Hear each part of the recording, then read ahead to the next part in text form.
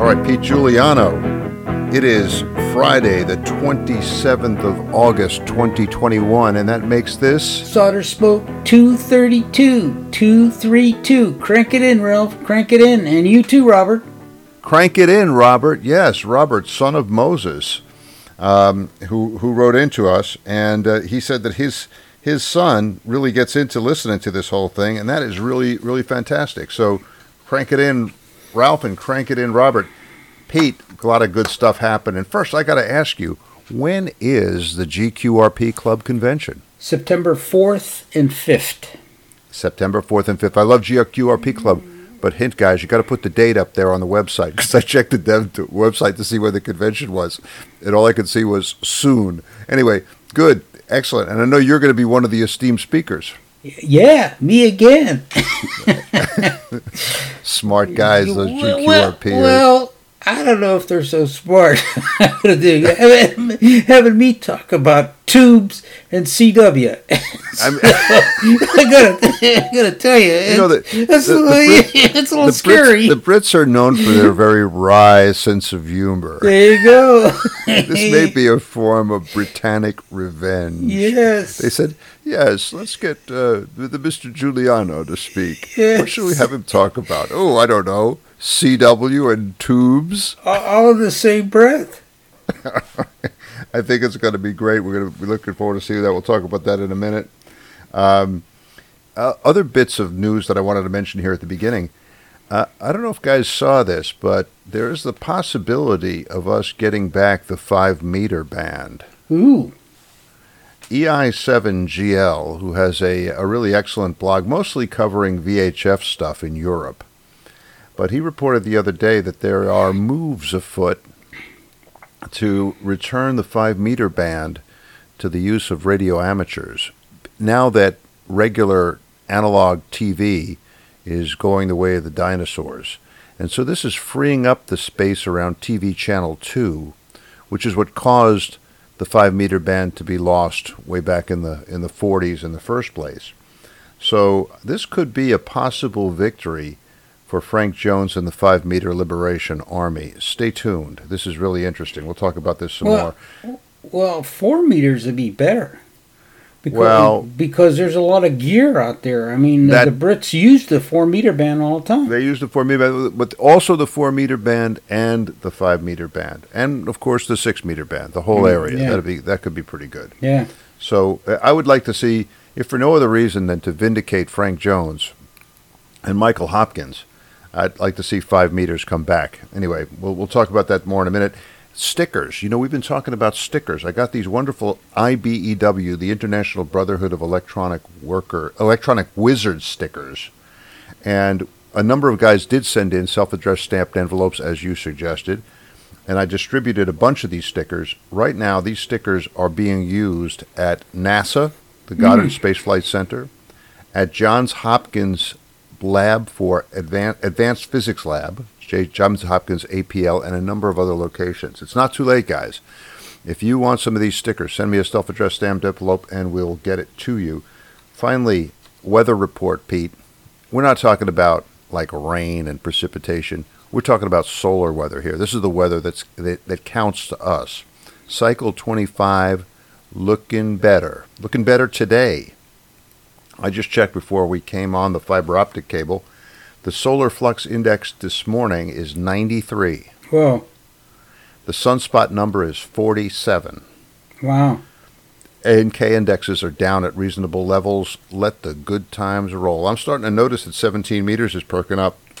I'm working some DX on 17.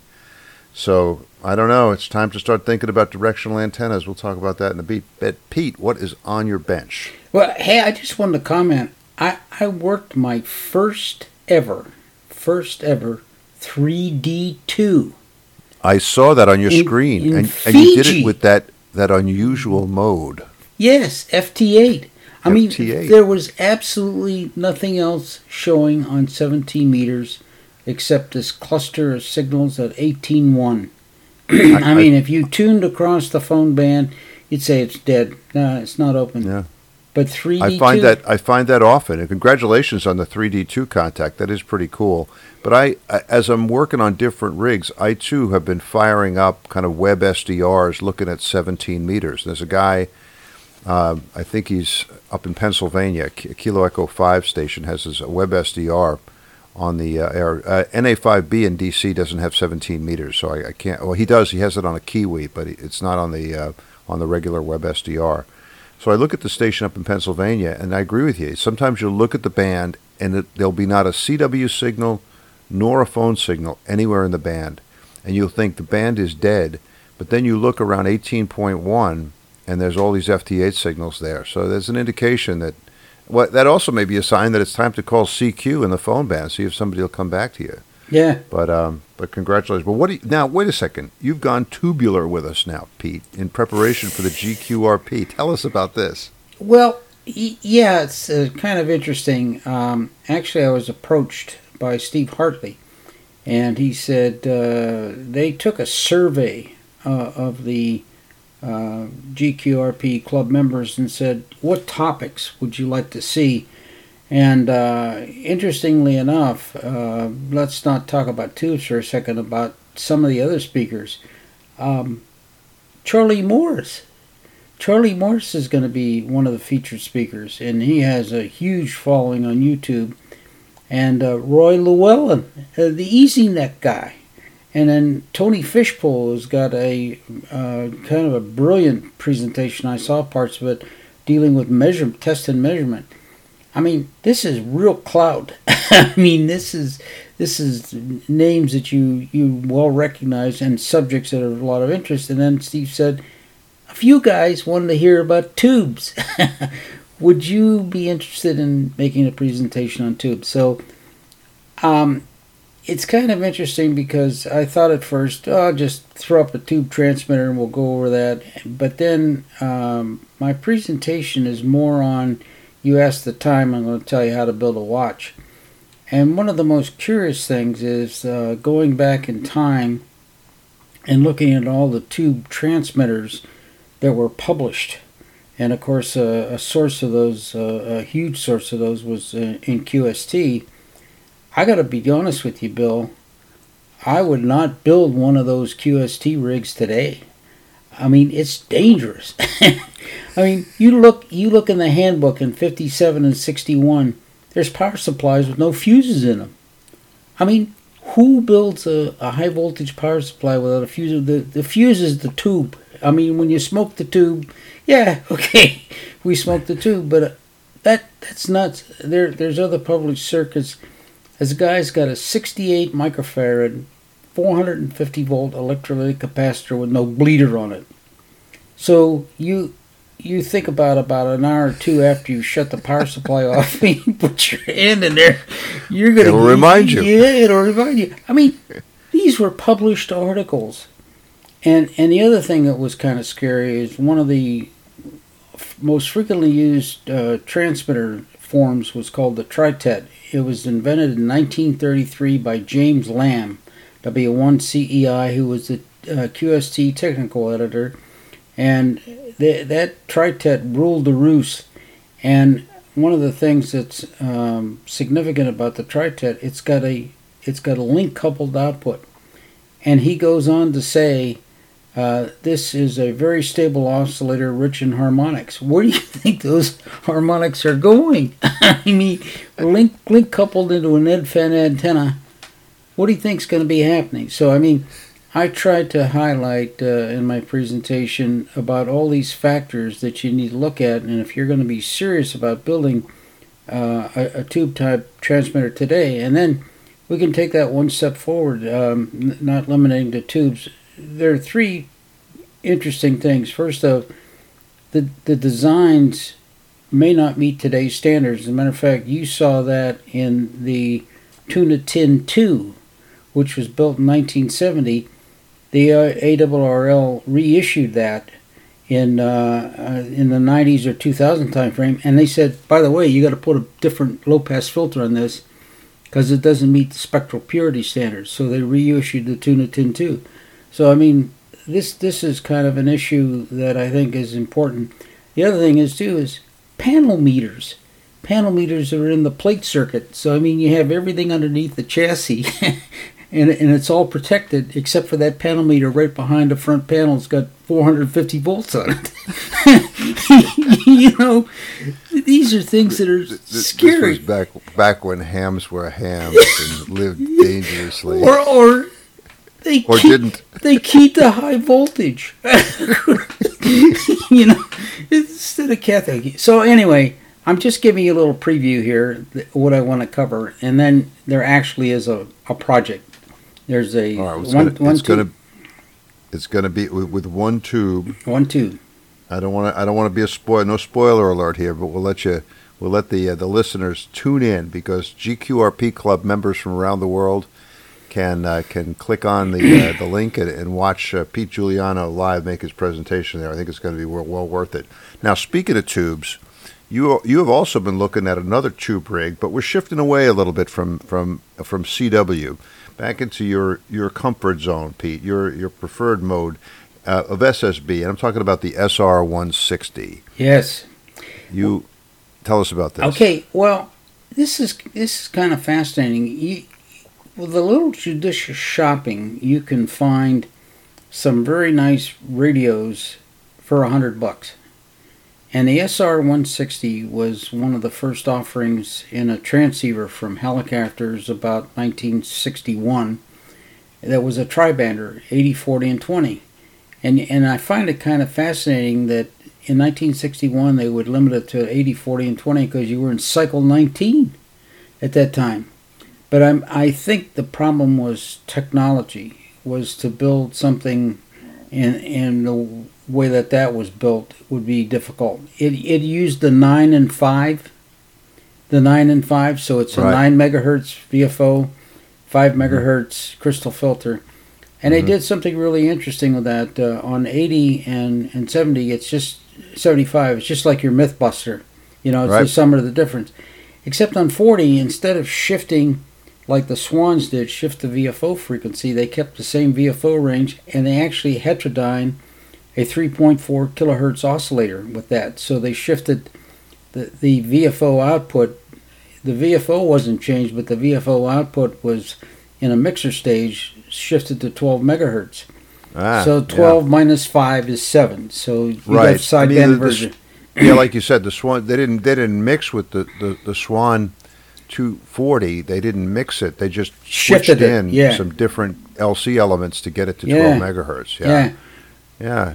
Oh, that's really cool. I think I may be wrong about this, but I think Mike WU2D had to select like the best HF transceivers. I think that he had the SR160 in there. I may be wrong, from the early '60s. Yeah, so it was, and it had RIT. the luxury. Luxury. RIT. So I got this for $100, and it was missing two things. I mean, cosmetically, it was in pretty good shape. The main tuning dial had a spun aluminum inlay, which was missing. And I heartily recommend you contact Mark Olson, KE9PQ, because he sells a lot of stuff for these old vintage rigs. And the spun inlays, the same one that I put in there to replace it, was also used on the SB200. So if you have an SB200 knob or SB220 that's missing the inlay, you can get them, and he even tells you how to install them. I mean, this is really cool. The guy said, don't use super glue.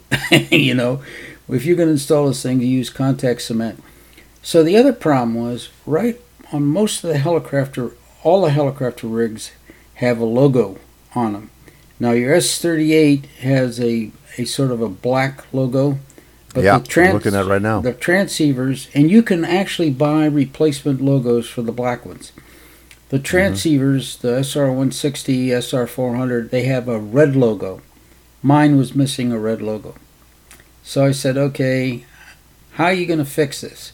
So I found some manuals that had the red logo on it. I reduced them in size. Just took a screen print of it and then reduced it in size, and then made a couple different sizes and printed it on photo paper. So it came out, and I cut it out of the photo paper, and I fabricated a plastic disc, and then I contact cemented the plastic disc, and then on the backside, I put a piece of Gorilla Tape that I on backside cemented to the disc. Put that logo in there. You look at it, you can't tell that it isn't a factory logo. Commercial opportunity here, Pete. There you go. Put these things out of the web. You could make, I don't know, dozens of dollars. It would be great. No, it's just, you know, the thing is, you have some technology to fill the gap that once was standard, and I guess guys collect these logos. They do. No, and I'm only half kidding here, because there's a demand for this kind of stuff, because a lot of people are really interested in kind of the cosmetic restoration of the exterior of these rigs. Yeah. So that's a pretty cool way of doing it. Yeah. It's very satisfying to kind of combine the old with the new, too. Yeah, and actually, the circuitry-wise, is pretty it has some weird tubes in there I've never seen before. Like, you ever heard of a 12AW6? Nope. It's the RF amplifier tube. I mean, normally you see a 6DC6 or a 12BZ6 or something like that. I mean, there's some pretty standard RF amplifier tubes, but I never heard of a 12AW6. They must have got a deal on them. You know, they got a deal, and okay, what are you going to do? We'll put them in there. Well, somebody found a box of them in the But war surplus. here's the thing that's fascinating. You can find tubes for these very inexpensively. So I said, I don't have a 12AW6, and if that thing shoots craps, what do?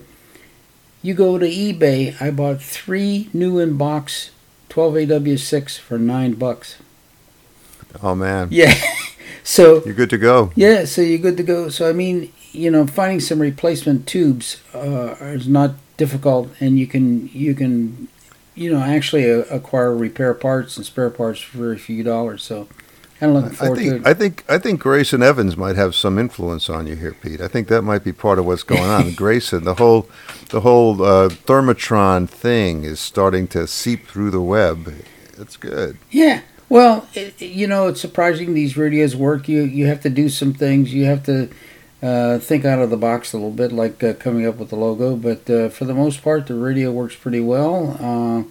And I'm kind of enjoying operating it, because you can get on the air. Now, you get a little spoiled, because some of these, you know, the dial is not linear. Okay. The dial is not linear. This bugs you, I know. The dial's not linear. I mean, you get at the high end or the low end, and it's, you know, you can see everything. You get at the other end, and the tick marks are a blur. You know what I'm saying? But Galaxy solved that problem. You know that to be the case. So, same vintage rigs. One guy had a linear dial readout, another guy didn't. Why?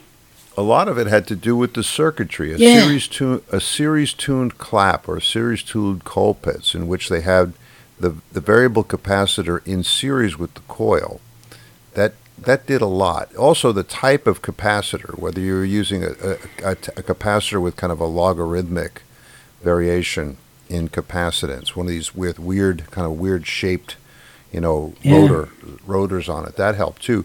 I noticed, Pete, also the VFO that you recommended, that you caused me to get, and I'm pointing to it right over here. You could see the Mythbuster behind me. That's got the Yaesu 9 megahertz VFO in there. It's analog circuitry. It's remarkably linear. Yeah. So it is possible. You know, you wonder. I agree with you. Why not? They should have done it. Well, it was not like it's a shift in technologies 10 years later and someone figured out how to do it. These were all being made at the same time. I know. So you wonder why. Okay, a couple other things here. First off, I'm happy to report I've had 72 requests for the code for the direct conversion receiver. 72 requests, and very few of those are from the U.S. Most of them are offshore. So it kind of tells you where homebrew is taking place, and a lot of it is in Europe. Most of it is in Europe. Yep. And how many of these guys are actually going ahead and building it too? I mean, that's the other thing. Well, I suspect that we're probably going to see about half of that, about 35. So that's kind of amazing in itself, that you'd see that many people actually building a project.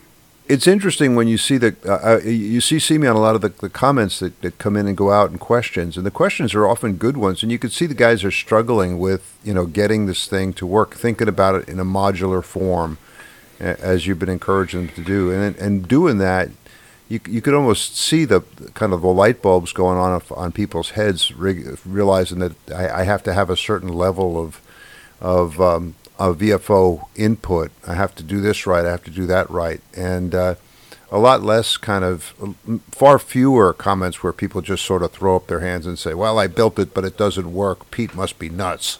Yeah, your design, the favorite. Your design sucks. Yeah, yeah. You don't hear that too much. But you have another victory going, and that's with Simple SSB. Yes. And that's a lot of it through our friend Dean, KK4DAS, my neighbor here in Fairfax County, Virginia. And, man, that is really encouraging. He's got a bunch of these things going. And my favorite so far was the KI7NSS Pacific 40.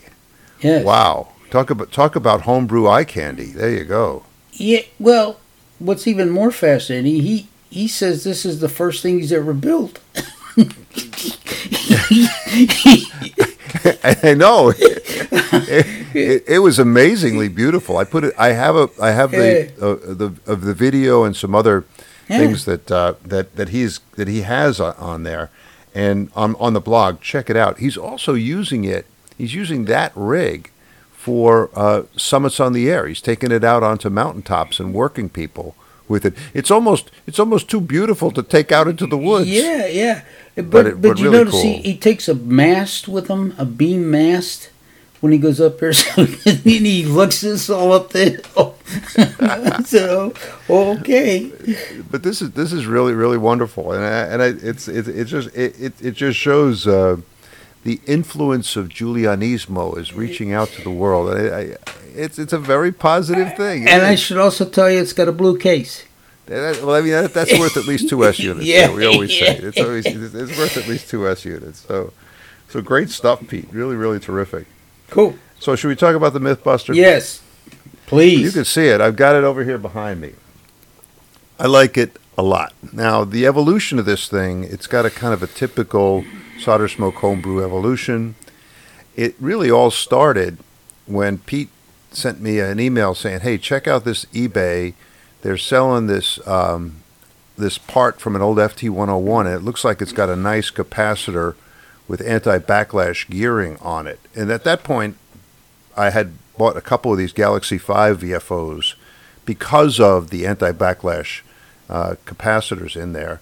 So I thought, well, I'll just buy this thing. That was like $40, and I'll be able to take the capacitor out. But when the box came, I looked at it, and it was the entire analog VFO circuitry out of an FT101. And hanging from the bottom were 3 wires that had been very carefully cut.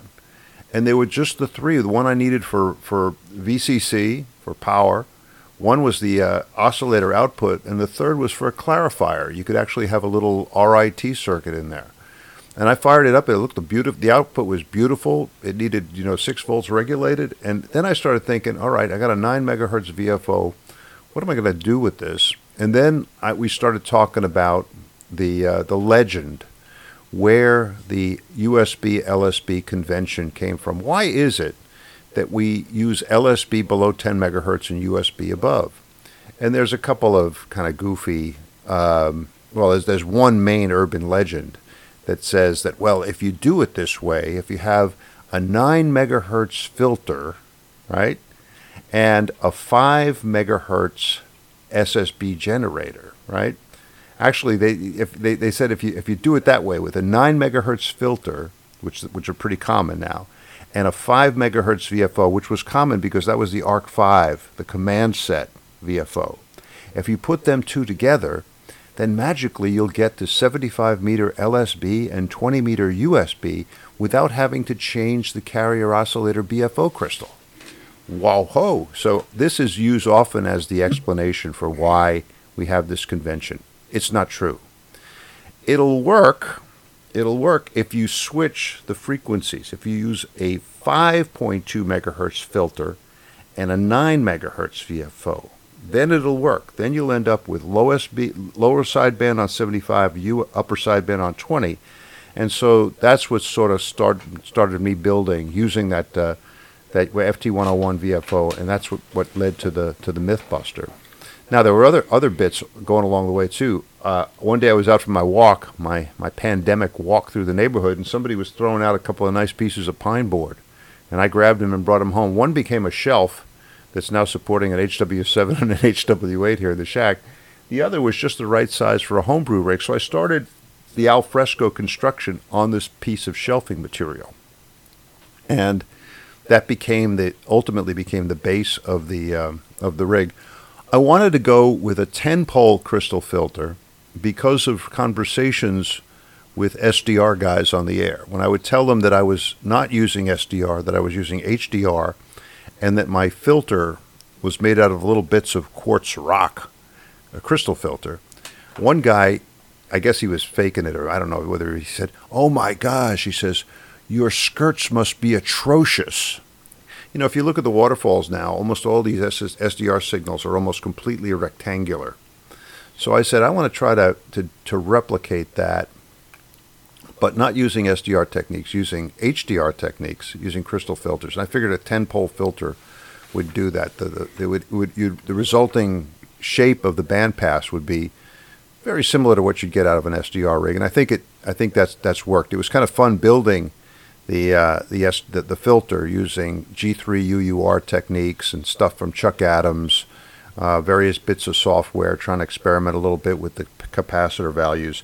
I put up a series of videos, about 16 videos, short, each of them about 5-10 minutes long, on the Solder Smoke website. You guys can take a look at whatever portion of this project kind of appeals to you. But I like it because it refutes the urban legend. It makes a lot of use of kind of parts and components that were just in the junk box or found on the curb here in the neighborhood. For example, the cabinet I built. I'm not good at cabinetry. I'm not good at woodworking. But I had some of this kind of thin, kind of almost like I guess like a 1/4 inch or 5 mil plywood that was discarded from when they delivered the treadmill machine for that we have upstairs in the TV room.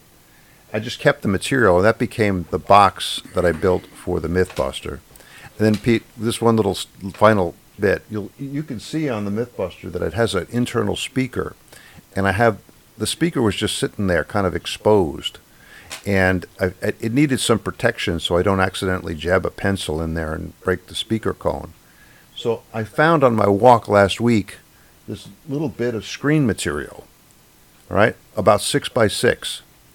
And I just grabbed it, brought it home, spray painted it black, cut it down to 4 by 4, and now that is on the front cover of the Mythbuster. It gives it almost more of a steampunk kind of look. I'll put a picture of it up on the blog.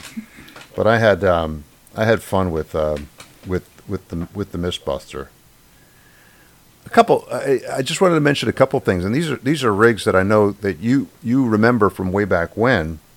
2 rigs. When I started looking into this whole issue of the urban legend, I came across Tony Vitale's Cheap and Easy SSB, W2EWL. Right in about 1959, 1960, Tony came up with a really cool, easy SSB rig built around an Arc V. He built it around an Arc V. It was a phasing rig. And you know, you read about this, and it just kind of brings you back to the old days of ham homebrew and what things were like in the good old days. The other rig that came up shortly thereafter was really one of the early filter rigs, and that was the Imp by W4IMP. Joe Gillespie. Neither of these guys were professional engineers. They were both just hobbyists. Gillespie was an optometrist. But they were very enthusiastic about the then new mode of SSB, and they started looking for ways to kind of homebrew stuff. They'd put it in QST. Hundreds of guys, if not thousands of guys, would then say, "Okay, I'm going to build something like this," and you started seeing an explosion. That's what really led to kind of the explosion. This was before we had rigs like the Swan monobanders or the Heath monobanders. So there were commercial SSB rigs out, but there were also a lot of homebrew rigs. I just want to read, Pete, if I could, real quick, a page that I found in an electric radio article by Jim Musgrove, K5BZH. And he was writing back in December 1991. Just let me share this with our listeners. There's a different feeling about using a transmitter or receiver that is home constructed. Today's newcomers probably have no idea as to the amount of home brewing that took place in the 50s and 60s. It was a widespread practice even among the novices. The novice license was created in 1951, and the majority of novice transmitters in the early 50s were homemade. Home brewing was well established within the sideband group. Sometimes 2 or 3 friends would decide to build the same unit. Joe Gillespie, W4IMP, told me that he had 2 friends in Johannesburg, ZS6ATA and ZS6ARQ, who built the sideband package simultaneously. They held weekly schedules on the air to discuss such things as parts placement and voltage measurements at particular nodes. Most of the old-timers seem to feel a little sad that this practice has changed so dramatically. A few are even bitter about it. One fellow commented that today's hams are such damn wimps that they couldn't even begin to unscrew the self-tapping screws in their rice boxes. Ooh, ouch. 6 Rexford, W2TBZ, said it best with, quote, "Early sidebanders were scroungers and dump pickers of the first water. No piece of surplus equipment or abandoned radio was safe. Every capacitor, choke, coil, tube, IF can, or crystal was pressed into service. It was a grand and glorious age, and I shed a bitter tear that it will never happen again." Well, it may be happening now. I don't know. What do you think? Yeah, but I wanted to comment on Gillespie's rig. 3 tubes. Yeah, I know. And 2 of them are 6U8s. Yeah, and now there's in the radio handbook, Bill Orr radio handbook, they got a 2-tube. Really? 2 6U8s. Yeah. So I mean, these guys built simple rigs with not a lot of parts or tubes. When I see the Imp, I'm sure like you, I see these things and I get the urge to build one. Yeah. And one of the reasons I want to do it is because it would complement so nicely the Mate for the Mighty Midget receiver. Yes. From Lou McCoy, which uses 3 6U8s. Yeah. So you'd have a 3-tube receiver and a 3-tube transmitter. It'd be pretty cool. I could build it on a discarded chassis from an old Benton Harbor lunchbox. Ooh, I see things are going here. Anyway. I wanted to mention that the 2 rigs that you mentioned, the W2 EWL and Gillespie, IMP's rig, if you can get a copy of the earlier copy of the sideband handbook from the ARRL, both of those are in that edition. I don't have the first copy. I think I have the 1965 edition. You got with Rudolf Fischer's big ham HRO type receiver, the solid state receiver. Yeah. That's the later edition. The one that preceded that has those 2 rigs in it.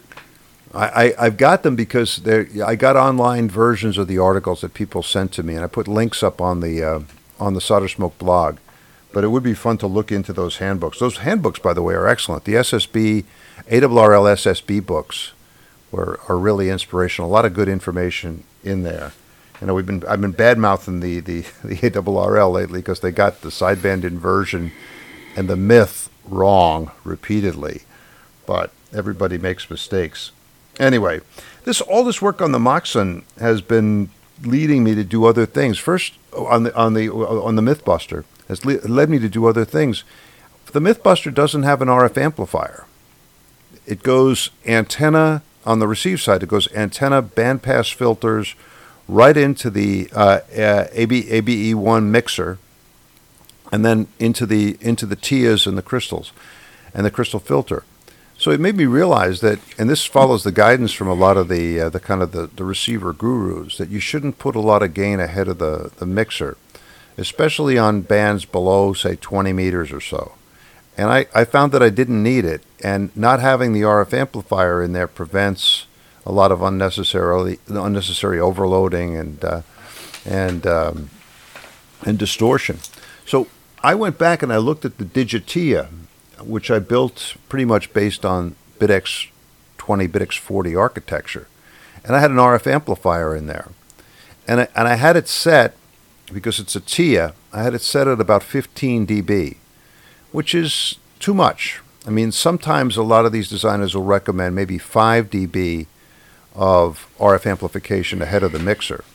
But because it was a TIA, I was able to look back at Wes and Bob Kopsky's article on the TIA amps and change just 2 resistors, change the feedback resistor and the emitter degenerator resistor in the amplifier, and take it from 15 dB down to about 7 dB, which is better.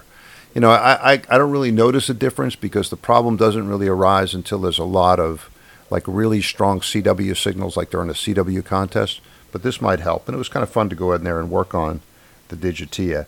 And while I was doing that, Pete, I blew the dust off the BitX 17 and got back on 17 meters. 17 is still not in great shape, but it's open for a few hours in the morning and early afternoon. And I've been working all kinds of interesting guys. 17 meters has such a nice feel to it. It's kind of a friendly band. It's no contests, not a lot of competition there. And one of the first stations I talked to was HP3SS down in Panama, and talked to him. We started talking about home brew, and he's an old-time home brewer. He hasn't. I don't think he's melted any solder recently, but way back in the day, he built a lot of things. He built the HBR receiver with 13 tubes in it, and he said it was identical to the article that appeared in QST.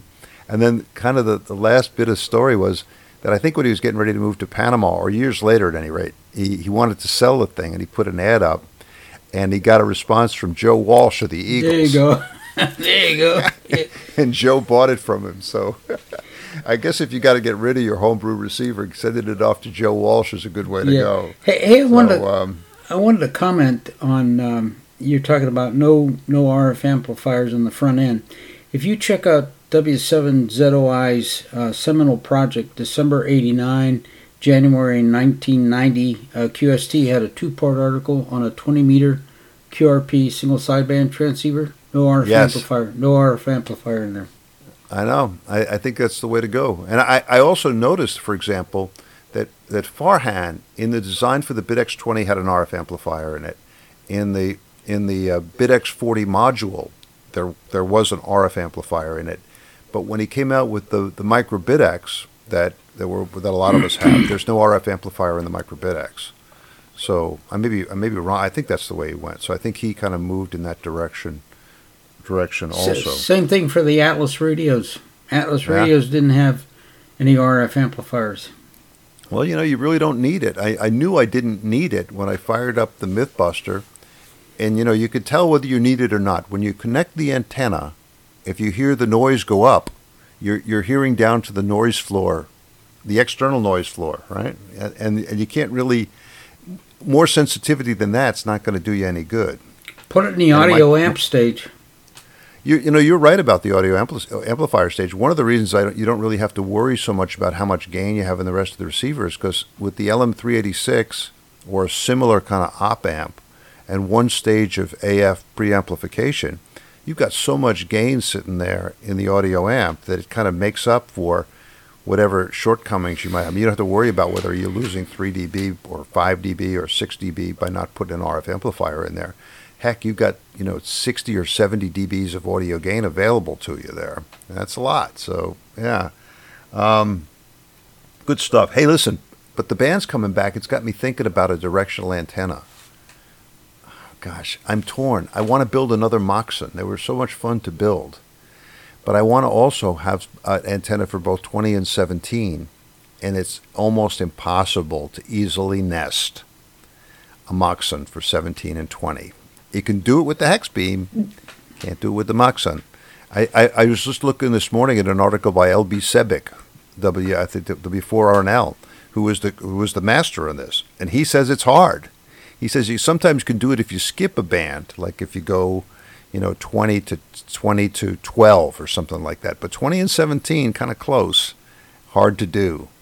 If LB says it's hard, it's too hard for me. So the thing I'm thinking about now is just going out and buying a Moxon, buying a hex beam, and putting the hex beam up there with the elements for 20 and 17. But Pete, it just seems wrong. It seems wrong.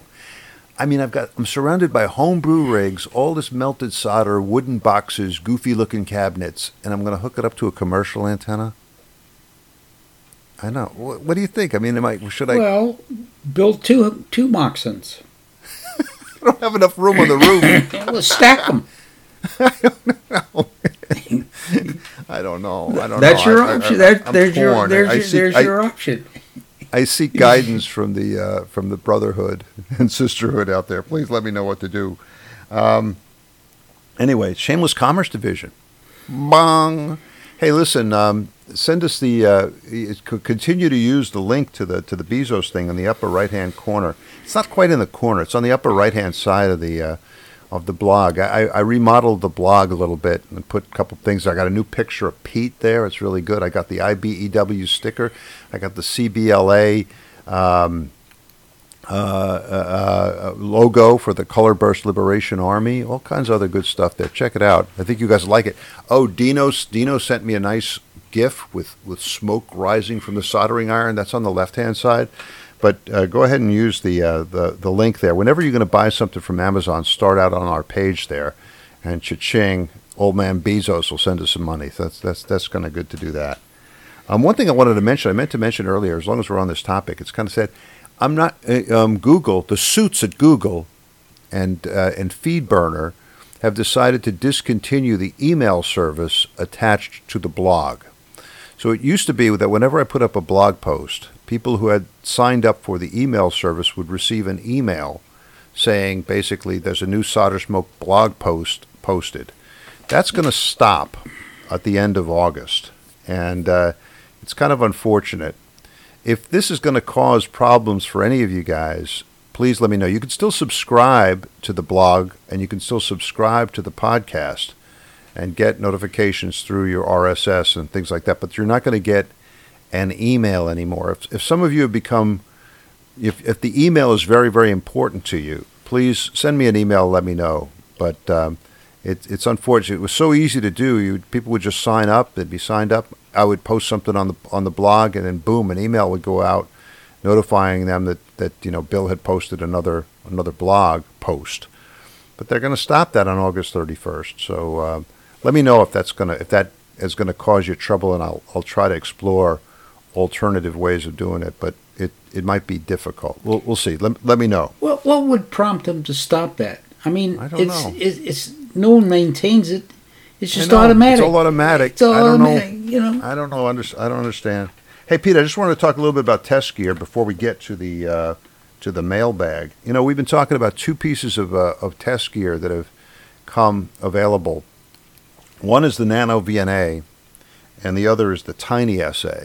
Both of them available, I don't know, for about $100, and you could do interesting things with both of them. I got the Nano VNA a while back, and one of the things I was hoping to do with the Nano VNA was to have a kind of an easy way just to look into a solid-state amplifier and measure the input impedance or the output impedance of that amplifier. And the Nano VNA promised to do that. But when I tried to do it, I kept getting all kinds of crazy readings. It was obviously not right. And for example, one of the ways I knew that it was not right was that I was looking into Wes Hayward's TIA amps. And Wes Hayward in the article, Wes and Bob wrote that these TIA amps should be basically 50 ohms no matter what you hang at the other end. That's the whole idea. But I was not getting 50 ohms. And no, it didn't matter what I hung at the other end. It was never 50 ohms. So that made me suspect that the problem is not the amplifier. The problem was the Nano VNA. And I started looking around for it. And we, with the help of Alan W2AEW, found the problem. And it was that the Nano VNA was putting out too much power when it was doing this measurement. And it was driving the amplifiers that I was testing into saturation. And it was resulting in an inaccurate reading of input or output impedance. So the solution was to put a little screw-on attenuator, I happened to have a 30 dB attenuator in the box that came with the Tiny SA. Alan, I think, was using a 13 dB attenuator. And once we put those in there, it gave an accurate 50 ohm reading. So I know you got some concerns about the Nano VNA. What do you think? I saw the same thing that you get. I've got two of them, and they don't match. Yeah. I mean, you put one on one, put one on the other, and you don't get the same answer. I mean, the only thing you're changing is the Nano VNA. Hmm. And the other thing is, I don't see it working beyond 6 meters. Hmm. Yeah, it definitely warrants some further investigation. But Alan was really cool. He went ahead. I said, Alan, could you please do a video on this? And he's got this great style with videos. And so he did a good video. Guys, check it out. And he also said that there's a way you could get around. You could set the output power from the Nano VNA, but it requires you to put in new firmware into the Nano VNA. Oh, that'll work. Oh my God! Yeah. But I see. So update your computer. Becomes good. Yeah, update your computer. Right. Oh my God! I just said, you know what? I think I'll just stick with the attenuator. Yeah. and the old clunky firmware. Yeah. Even the thought occurred to me, maybe I could buy a new one that already has the firmware in it. Then I won't have to go through the update. Because guys who are real technical wizards like Alan, he'll describe how to do the update. He'll say, "Oh, this is very easy. You just do this, and that." And I'm thinking, man, I lost him about the third step, and so I don't know about that. So anyway, the other piece of test gear is the Tiny SA. It's a spectrum analyzer, and it comes in the same package. I think it comes from the same company. It's interesting. I mean, for a long time we were told by a lot of people that you couldn't really homebrew with solid state unless you had a spectrum analyzer, and the spectrum analyzers all cost at least $30,000 or something like that. Here's a spectrum analyzer. It's basically got an SDR circuitry in it, like the Nano VNA, and it works pretty well. I mean, one of the things I do with it is I set it up on the table here with a little kind of 8-inch telescoping antenna that comes with it. And then I'll go ahead and just transmit and see what it's picking up from my transmitters. What does the third harmonic look like? What does the second harmonic look like? How far down is it? I'm sure I could do much more kind of exacting and much more precise measurements if I actually hooked it to the output of the transmitter. But I'm afraid I'm going to blow the thing up, so I haven't done that yet. It's fun to play around with just a telescoping antenna. One thing it won't do is I was hoping that I would be able to see kind of opposite sideband rejection. Take a look at the output at different points in the transmitter and see how much the crystal filter, for example, was knocking down the other sideband, how much the crystal filter and the balance modulator were knocking down the carrier. But I discovered that the resolution bandwidth of the Tiny SA, the best you can get is 3 kilohertz. Which is not enough, so you can't see down that accurately. Yeah. It's not really made to see down at that level of accuracy. But the other thing I discovered, and this is what you can discover from looking at YouTube's, is that if you set the Tiny SA to like from 87 to 108 megahertz, you can see the broadcast band. So I know what the strong FM broadcast stations are. We have a station that's within sight of my QTH. That's 100.3. It's a classic rock FM station.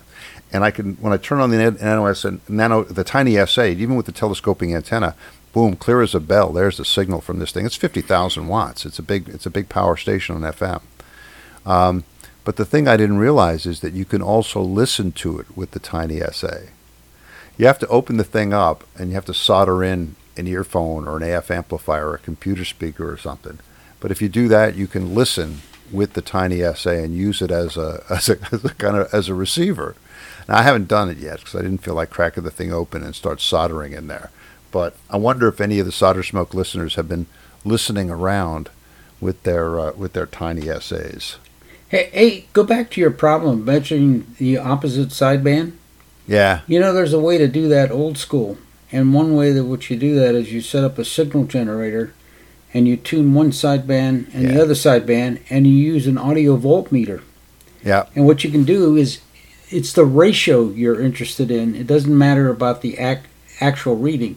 You can take the ratio of those two, and you'll come up with the difference in the sidebands. Old school.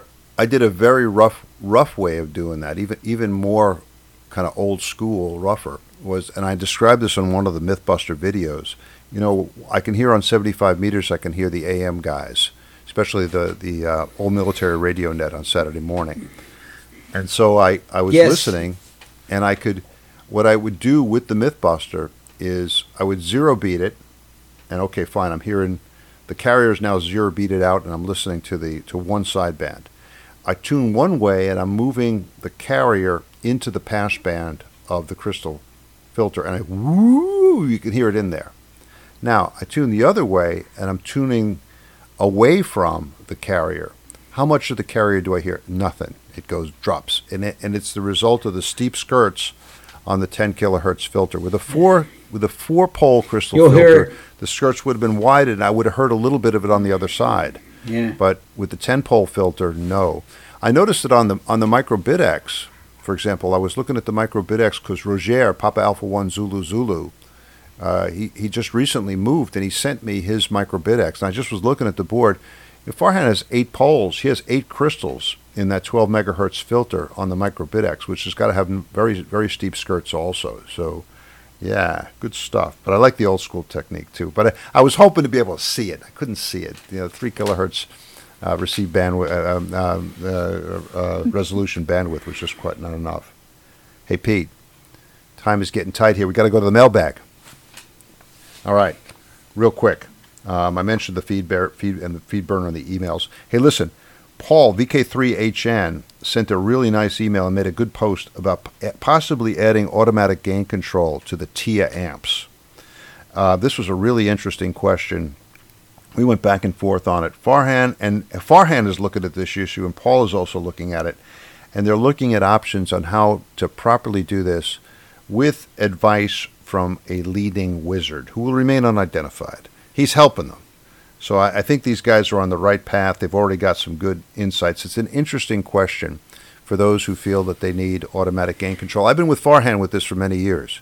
I'm a believer in manual gain control, which means I reach up and I turn down the audio or the RF gain control. A lot simpler. But anyway, they're looking at that. I have a blog post about Cyprian from Romania, who built a Michigan Mighty Mite a way back. And it's a really beautiful piece of work. Check out Cyprian's Romanian Mighty Mite. I mentioned Dino, KL0S. He sent us a nice graphical representation of the solder smoke iron. He also sent me a nice graphic where he was thinking about sideband inversion and going beyond the simple kind of formula that that we have, where you get inversion if you're subtracting the signal with modulation from the signal without modulation. He actually took the time to sort of draw out different scenarios of mixing and trying to discover by looking at where the audio would be and where the carrier would be to see which would result in inversion. Of course, he confirmed what I refer to as the Hallis rule from Joel Hallis of ARRL. He's the one who formulated this, subtract the modulated signal from the unmodulated signal, you get inversion. All other cases, not. So thanks for that, Dino, and the graphic looks really good. Hey, Pete, I heard from Allison, KB1GMX. Haven't heard from her in a while. Oh, yeah. But she's doing very well. I'm happy to report. And I was asking her about the possibility of putting 24 volts on the drain of an IRF 510 in the MythBuster. And she's giving me good advice on that. I kind of did a kind of halfway quick implementation of it, but it resulted in a lot of feedback, so I backed off. But I'm going to try again and see if I can get 24 volts on the IRF 510 drain. Dave, K8 Whiskey Papa Echo, wrote to me about the origins of the idea of wabi-sabi. This is something from George Dobbs. George Dobbs talked about this. It's a kind of a design thing from Asia. And Dave has been going back listening to some of the old podcasts. He also sent me a whole pile of parts. He had a whole bunch of old parts, a whole bunch of Motorola transistors that I got him. And Pete, included in the batch was a bag of 40673s, dual gate MOSFETs. Doug DeMaw would be so pleased. Steve, N8NM, is building a 17-meter rig using 22.1184 crystals in a super VXO. My 17-meter rig also uses a VXO up at around 23 megahertz. Again, Doug DeMol would be very pleased with the use of VXOs. He's using and Steve is using a 4 megahertz filter. Mine was using a 5 megahertz filter. Fine business, and he's experiencing some alfresco thrills with this rig. Good work, Steve. Dean, KK4 DAS, has, in addition to his work on the simple SSB rig and with the Vienna Wireless Society, has been restoring an old Zenith broadcast radio, working with tubes and high voltage. You and I told him both the same thing. One hand behind your back there, Dean. Yeah. You know, go ahead. I was just going to give a plug to Just Radios. That's where Dean found all the parts. So if you're doing any tube restoration and you need all those high voltage capacitors and, you know, the .01's at 1600 volts, Just Radios. They're in Canada, but he ships from the United States. He walks across the border with the box and puts it in the mailbox. I hope he doesn't get arrested. Just Radios. All right. Just Radios. Good source. Good source, but again, Dean, one hand behind your back, old man. Remember, volts jolt, but mills kill. Right? Yeah. The old saying. Also, I don't know if Dean saw this, but I came across an old video on E. Howard Armstrong, and they talked about how Zenith Company got its name from the original call sign of one of the founders. His old ham radio call sign was 9 Zulu November. 9 Zulu November. And from that came Zenith. Didn't know. Very good. Pete Eaton, we hear from Pete a lot. He was debating whether to build an SSB rig or a DSB rig for 17. And I said, I think you said too, start with DSB, Pete. SSB is a lot harder. I often get guys say, "Oh, but you just put in a filter and a mixer and you're good." And I said, "Man, been there, done that. Believe me, SSB is harder. DSB is easy. CW is harder. Huh? CW is harder. CW is hard too. I know it is. It is."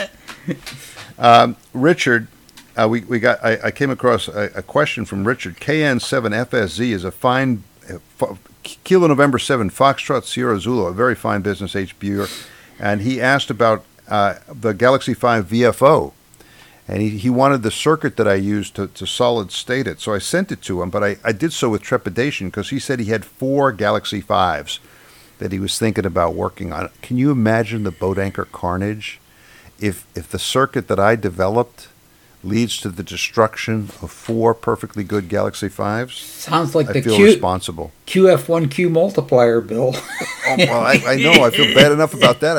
I've got dead QF1 multipliers all around here. I'm responsible for a worldwide shortage.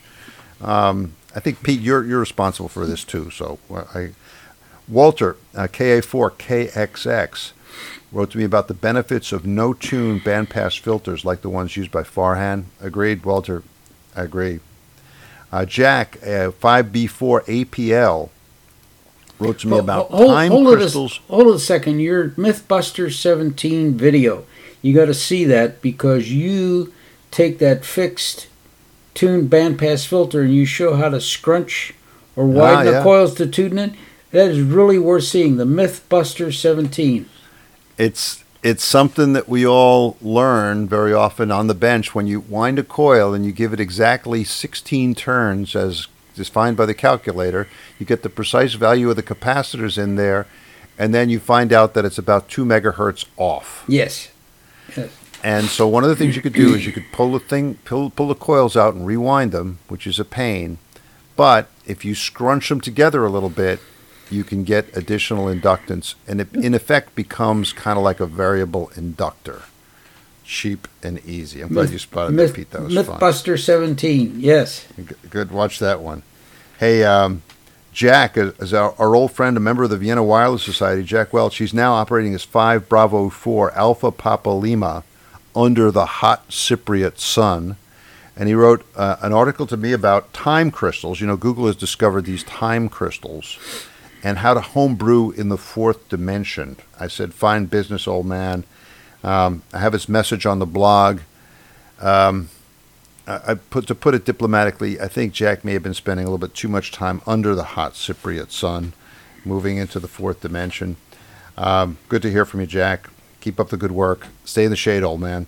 Moses, K8TIY, listens to the podcast with his young son, Robert. Yeah, crank it in, Robert.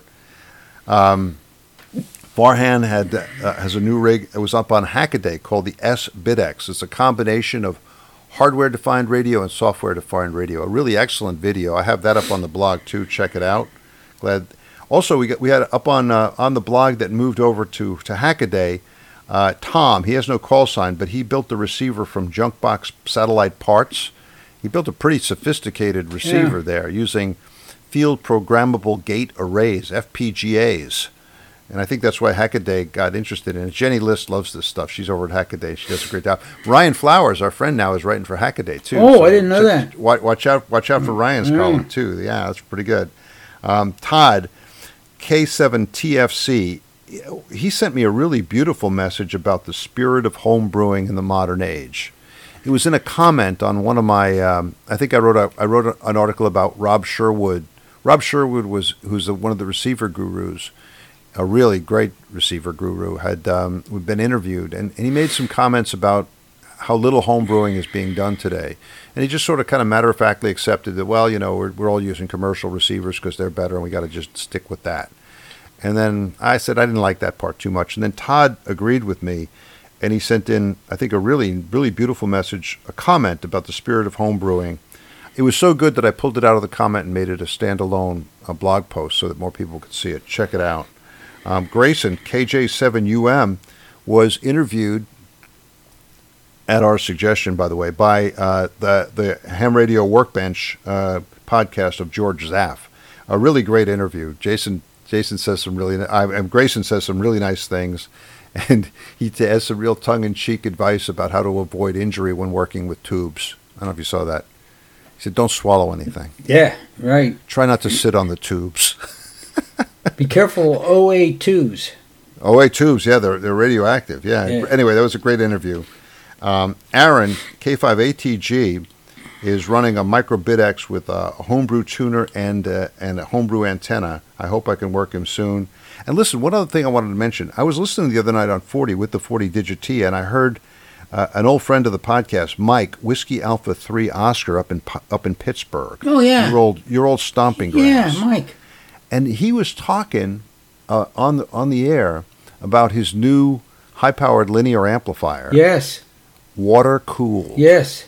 Water-cooled. Yes. This is just so cool. He started talking to the other guy, and they were debating whether they should put water in the water-cooled amplifier or whether they should put antifreeze. Yeah. That got me right there. Anyway, fine business. He has pictures up on his QRZ.com page. Check it out.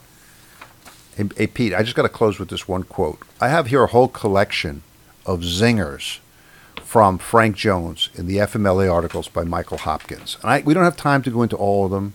You got to run, I got to run. I'm going to put them all up on the blog here so people can look at them. But there's one I got to read. Okay, so Michael Hopkins is describing his first encounter with Frank Jones.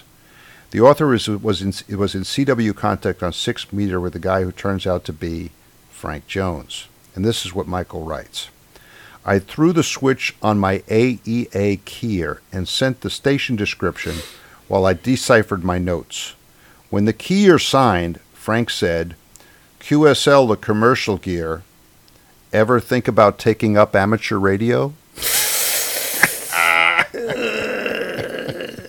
A lot of that kind of stuff by Frank Jones. You guys got to read the FMLA articles, man. I put the whole collection up there. Sounds like Tesla about Edison, about the 99% perspiration, 1% inspiration. He said if he noodled a little bit more, he wouldn't have to perspire so much. Yeah. Man, there's a lot of this kind of stuff. It'll warm the hearts of home brewers. Yeah. And I'll put it up on the blog. Hey, Pete. We've been rambling on here for more than an hour, my friend. It's time to go. You bet. 7-3. Thanks very much. Thanks for getting up so early in the morning. Yeah, 7-3s from the left coast. 7-3s from Northern Virginia, guys. See you next time. You bet. Bye-bye. Ciao. Ciao. The Solder Smoke Podcast is produced once or twice a month using Roadkill computers in an electronics workshop somewhere in the wilds of Northern Virginia. The podcast is available via iTunes and directly from our website, soldersmoke.com. Our blog, the Solder Smoke Daily News, is at soldersmoke.blogspot.com. Send email to soldersmoke, that's one word, at yahoo.com. Solder Smoke is listener-supported, and there are many ways you can help keep the podcast going. Please spread the word. Let your friends know about Solder Smoke, the podcast, and our blog. Put links to the podcast and the blog on your websites. Buy a copy of the critically acclaimed book, Solder Smoke, Global Adventures in Wireless Electronics, available from lulu.com. Begin all your visits to Amazon via the Amazon link on our blog page. In this way, Solder Smoke gets a commission from anything you buy on Amazon. Buy some of our attractive Solder Smoke t-shirts, coffee mugs, and bumper stickers at the Solder Smoke store at cafepress.com. If you have a small business, consider advertising on the podcast or on the blog. Our rates are reasonable and our staff is friendly. If none of this appeals to you but you still want to help, well, we have a donation button in the upper left-hand corner of the blog page. However you choose to help, we thank you for your support. Ciao, bravi ragazzi!